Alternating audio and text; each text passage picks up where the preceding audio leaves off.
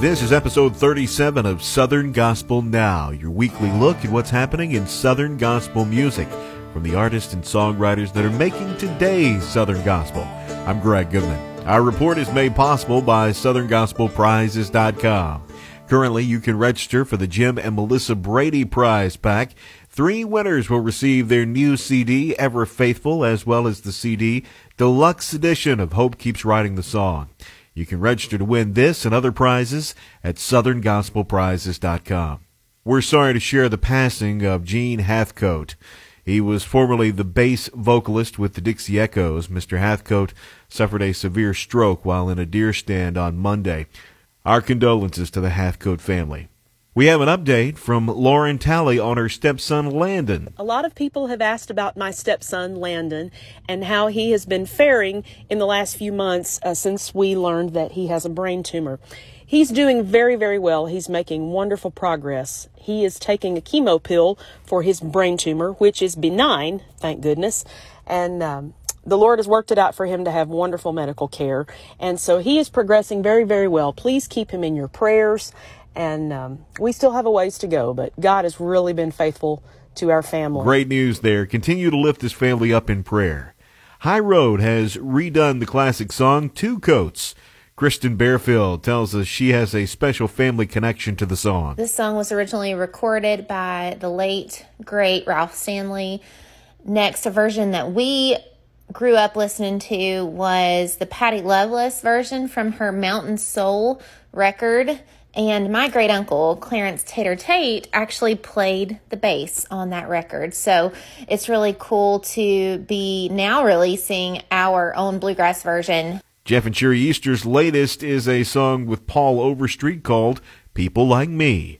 Jeff and Sherry comment on the lyrics of the song. You know, we've all done stuff we wish we hadn't have done and said things we wish we hadn't have said. And I think it means a lot when people can see your scars and what you've done. And so that really spoke to me as far as being able to put that into words, that I'm not perfect. You know, I love that God knows me and he loves me anyway. Exactly. I love the line, you know, I've said some things I wish I could take back, you know, because like Jeff said, we've all had those moments of regret. Adam Crabb says he loves the Crabb family song Stones and was delighted to be featured on it. Yeah, I love Stones. There was 2 songs that Jason gave me and said, hey, I want you to do a lead on one of these songs. And when I first heard Stones, I was like, wow, you know, that to me, that's a message that needs to be heard. We all encounter those everyday battles that Zane and Donna King sing about in their latest single.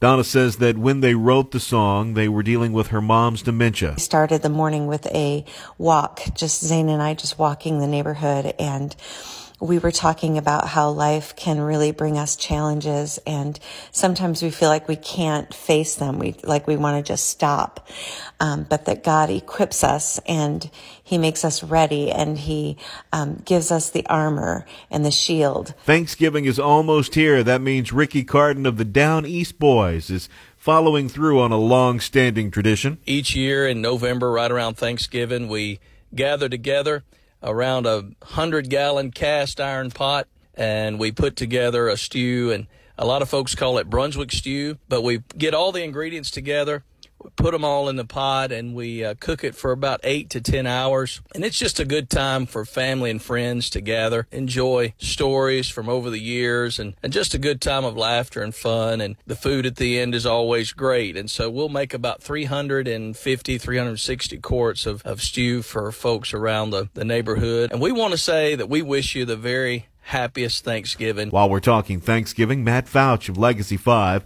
has a thought or two to share. I just want to take a moment and let you all know that this Thanksgiving I am especially grateful for my family, for my wife, Candace. You know, we could not do what we do without the love and support of our family at home, and so I am thankful for them, and I know that you are thankful for them as well, because without them and their support we could not continue to do what we do and be able to sing this great music and travel across the country.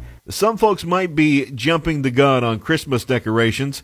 Kieran Peck and New River's Grant Gibson would be one of them. And I know what some of you are saying.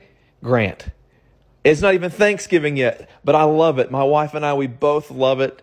As soon as Halloween and all of that's over with, the trees start going up, the lights go up. Well, it couldn't hurt to give you a sneak peek of a new version of A Strange Way to Save the World. Here's Southbound. Now I'm not one to second guess what angels have to say, but this is such a strange way to save the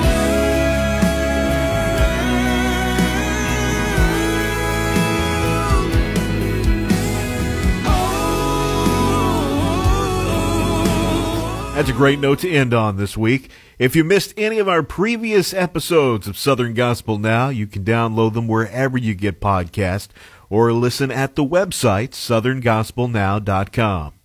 Southern Gospel Now is made possible by southerngospelprizes.com.